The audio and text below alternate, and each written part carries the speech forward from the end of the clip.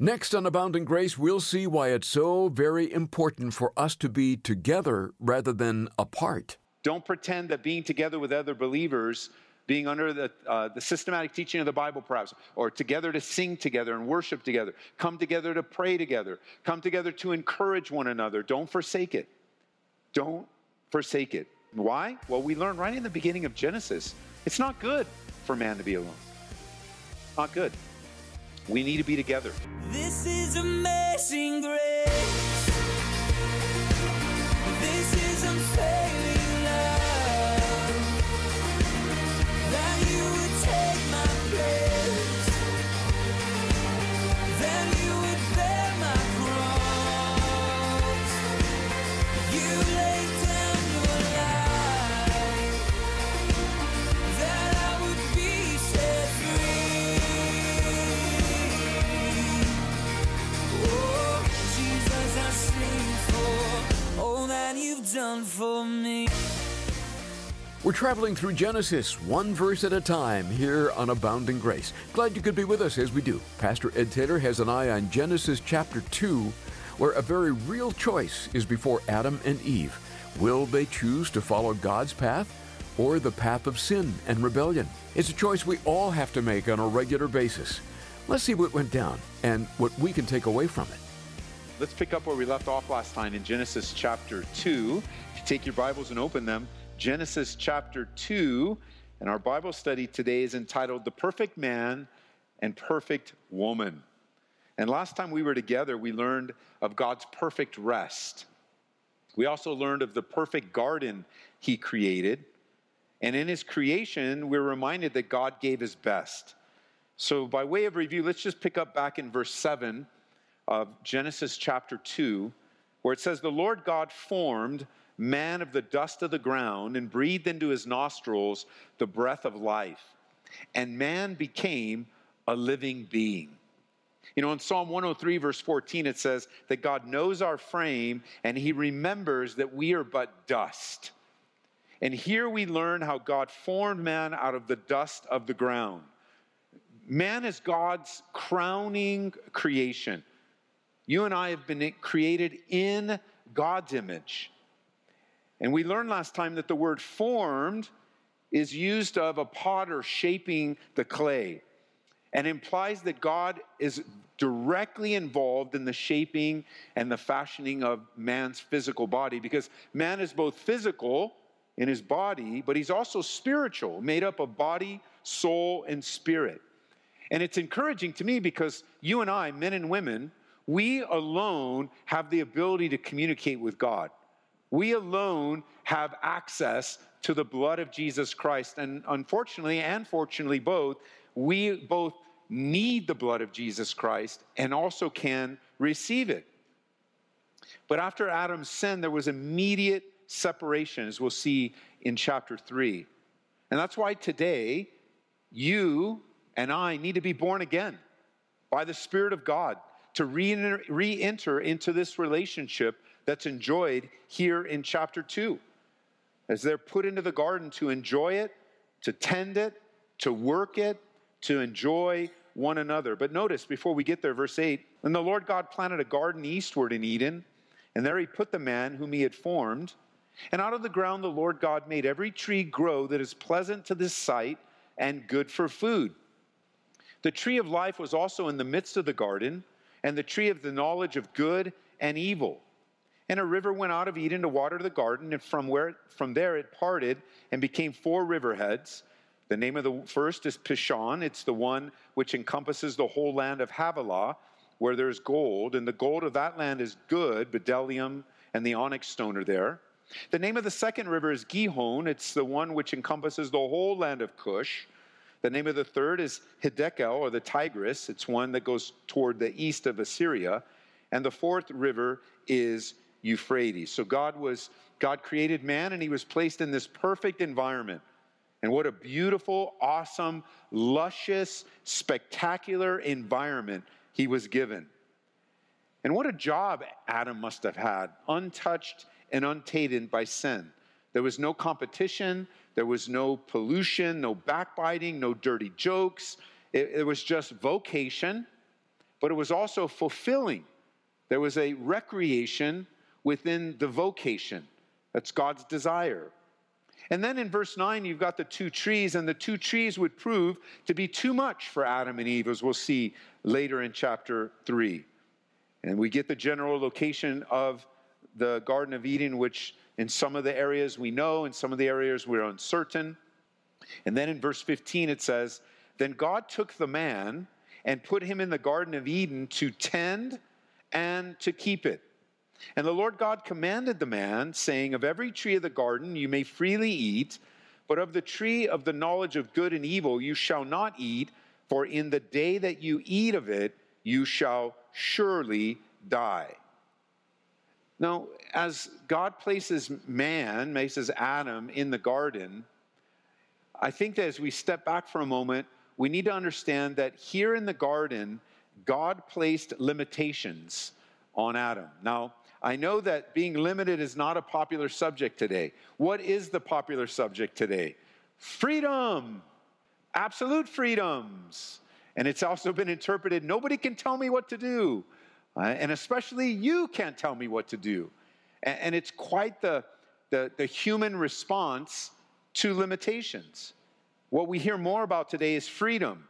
And almost always those that would emphasize freedom, it's almost always emphasized in a wildly selfish way.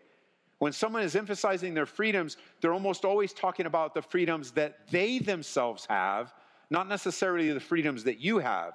Although if it is emphasized, the freedoms that you have, it's always to then support the freedoms that they're talking about, their own freedoms.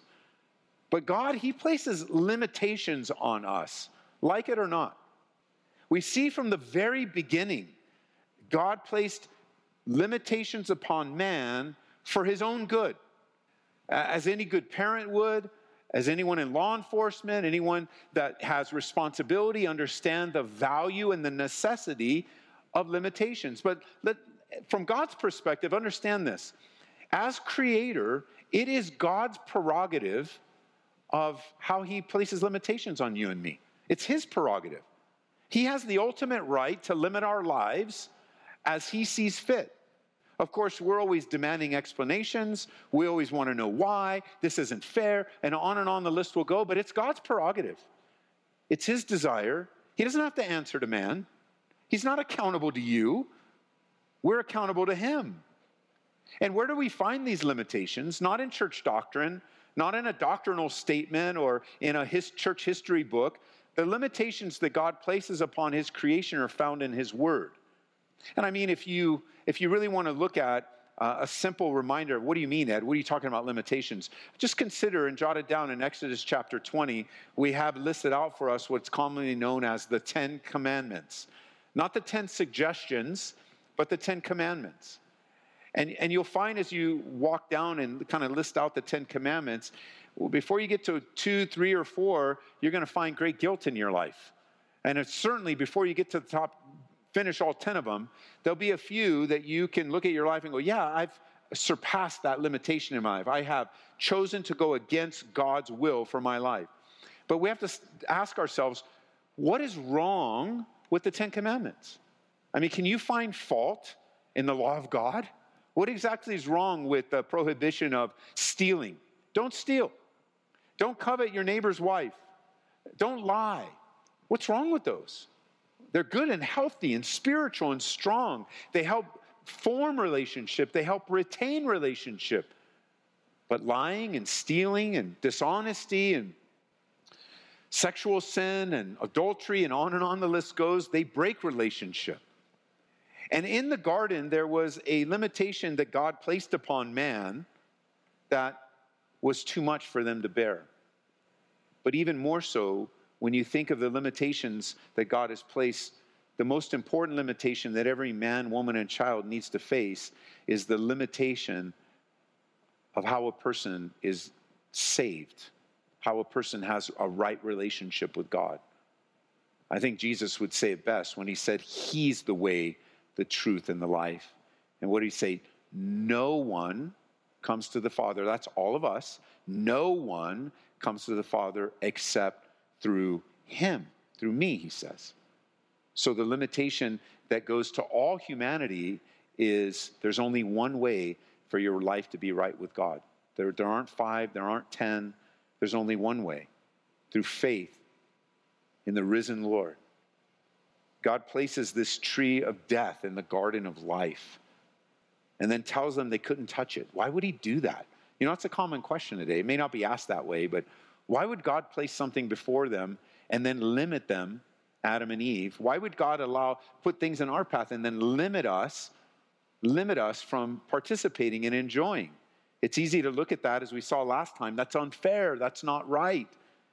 But the tree reminds us not only of the limitations of God, but the tree reminds us of your powerful ability to make a choice. And there is a doctrine of God giving freedom to man. It's not necessarily how it's being used today, but you and I do have freedom.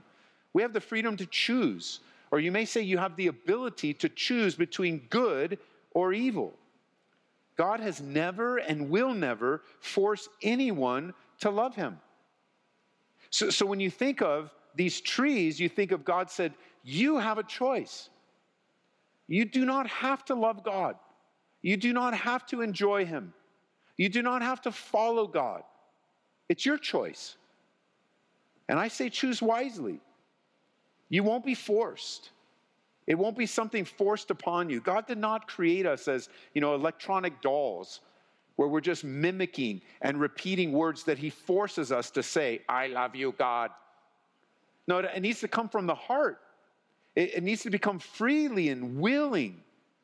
He'll never force you to raise your hands. Sometimes as you're given the instruction during song, there's the instruction, raise your hands. And then there's always people, I'm not raising my hands. Well, nobody's going to force you. We don't have forced hand raisers that walk around the room. Nobody's going to force you. The ones that force you to raise your hands, they're robbers. They're thieves. But God, when he says, you raise your hands to me willingly in surrender, and I'll meet you there in that place of surrender. You want to put your hands in your pockets? Go ahead. You want to just hold your arms like this and be frustrated? It's okay, but God has more for you. It's how you'd make your choices. It's interesting, isn't it? Limitations bring on the opportunity to exercise choices. The limitations of God now gives to us the opportunity to make choices. And Adam and Eve in the garden, this is foundational, even to future doctrines, even some doctrines that say you have no choice. The sovereignty of God imposes choices upon you. Well, we have to go back before all these doctrines were developed by man and just ask a simple question. Did Adam and Eve have a real choice or not? Because if they didn't have a real choice, the rest of the Bible won't make sense. If Adam and Eve didn't have a real choice, then the fault of sin lays at the doorstep of God. That there was no opportunity. They were stuck. Because if God made them to make that choice, and they had no opportunity to make any alternative choice, then it's God's fault. But we know in the entirety of Scripture, sin is not God's fault. Every man, woman, and child will have a personal responsibility before God. We will stand before the judge for unbelievers, you'll stand at the great white throne judgment. For believers, we'll account for our lives at the bema seat. So here we learn right in the beginning, as God is unveiling and opening his scriptures, that Adam and Eve had a capacity to choose. Remember in Revelation chapter 4, verse 11, it says, you are worthy, O Lord, to receive glory and honor and power, for you created all things, and by your will they exist and were created. But I like the old King James rendering of this, because it says, for thou hast created all things, and for thy pleasure they are and were created. And you and I never bring more pleasure to God than when we are abiding in Christ, living the life of submitted obedience. It brings God great pleasure, your desire to abide in him. Choice does imply freedom, but a freedom to follow God. There are always those who will spend their entire lives trying to reconcile the free will of man and the sovereignty of God. However, both exist in the scriptures in tension. In tension, then, you know how it is. Nobody likes tension. Nobody likes those tense times. So we try to wiggle out of them instead of just, okay, God, I see your sovereignty, your creative power, and I also see that you have given the awesome opportunity of choice to Adam and Eve. And you know what free will does? Free will and our ability to make choices, they reveal our hearts. And I don't know about you, but I'm not always happy what's been revealed in my heart. I have a tendency, and perhaps you can share, to think of myself better at times than I really am. Or say, put it this way, I think someone put it this way, where, I will reach out and judge someone on a set of standards, but I will go easier on myself. That's always a dangerous place to be. It's always a dangerous place to be, to stand in the place of judgment. But when I open my heart to be revealed and have my heart revealed, I can see my heart through my choices. I can see where I'm headed. It's like, well, I don't know my heart. It's hidden. I know what the Bible says, that the heart is deceitfully wicked. It is such a, in our world today, is just follow your heart. Anytime I hear that, I go, no, don't follow your heart. It's wicked. It's deceitful. It's not always going to tell you the truth, especially when you refer to your heart as your emotions. You don't always want to follow your emotions. You want to follow the Lord. But I know when I'm making my choices, my heart is revealed. Jesus put it this way. He says, out of the abundance of the heart, what? Your mouth speaks. And even in the words that we choose to say are a revelation of our heart. But it does drive me to a deeper sense of humility to take what we learn in Hebrews, to come boldly to the throne room of grace. Because if I'm making choices and I make bad choices, sinful choices, then I can have revealed to me that need for the grace of God. And I run to him. I don't run away from him. I run to him. Unfortunately, with Adam and Eve, the first thing they do, again in our study next time, is they run away. So here they are, the garden there, choices are before them. Notice verse 18 now, Genesis 2. And the Lord God said, it is not good that man should be alone. I will make him a helper comparable to him. And out of the ground the Lord formed every beast of the field, every bird of the air, brought them to Adam to see what he would call them. And whatever Adam called each living creature, that was its name. So Adam gave names to all the cattle, to the birds of the air, to every beast of the field. But for Adam there was not found a helper comparable to him. So verse 18, it's not good for man to be alone. Now, of course, the context here, as we see revealed, will be in marriage and companionship in marriage. But there's also a spiritual truth that's important to grasp here, just in the phrase, it's not good for a man to be alone. And that is that it's not good for you as a believer to isolate yourself and be alone. And there have been habits created in the last couple of years with the pandemic and the decisions and the fear and the concerns and the high-risk health and all of it put together, where some have just gotten used to being alone. They've just gotten used to it. What started out as necessity, what started out as uncertainty, has now become a 2.5 year habit. And you just become, and perhaps it's just what you guys listening on the radio or watching online right now, it's just become a habit for you. But it's not good for man to be alone. It's not wise for us to isolate ourselves. It's important that we recognize that, as one person once said, there's no such thing as a lone ranger Christian. There's no such thing of going on this alone. And I'm going to go on my own. I'm going to trek my own path, and I'm going to live. As we saw in our previous study this last weekend, I don't want to deal with hypocrites. I don't want to deal with difficult Christians. I'm just going to go at it alone. I don't need anyone. So are those today that shun churches, saying, I don't need that. I have church at home. I got my dog here, my hot chocolate. I'm watching on YouTube. I don't need it. I'll tie to myself. And, knowing that attitude would be among men, God just puts it very early on, even in the aloneness of Adam, for us to hear now. It's not good for you to be alone. God has created you for community. Hold your places here. Turn over to Hebrews chapter 10. Would you go with me to Hebrews chapter 10? It was a familiar, often used passage over the past few years by many people. We were studying through Hebrews not too long ago, but it is an important one, whether it's related to the pandemic or not. Whether it's related to, that idea is I just don't need to be, like, it's one thing within fellowship when you can't be, okay? So God isn't asking you to be somewhere doing something you can't do, but it's a whole other thing when you can and you won't. It's a whole other thing when you can be together with the brothers and you can be together at a church gathering or a church event, but you won't. And here's what the Word of God would say to you. Hebrews chapter 10 in verse 23. He says, "Let us hold fast the confession of our hope without wavering, for he who promised is faithful.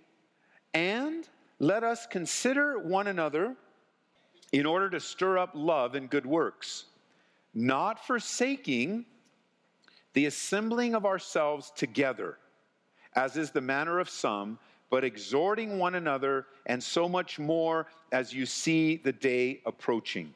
And we unpack that in our Bible study through the book of Hebrews, but consider the one another. Consider the significance of being together and the value that comes when we are together. And he says, don't forsake it. It's not that don't do something you can't. It's, hey, if you can, don't forsake it. Don't write it off.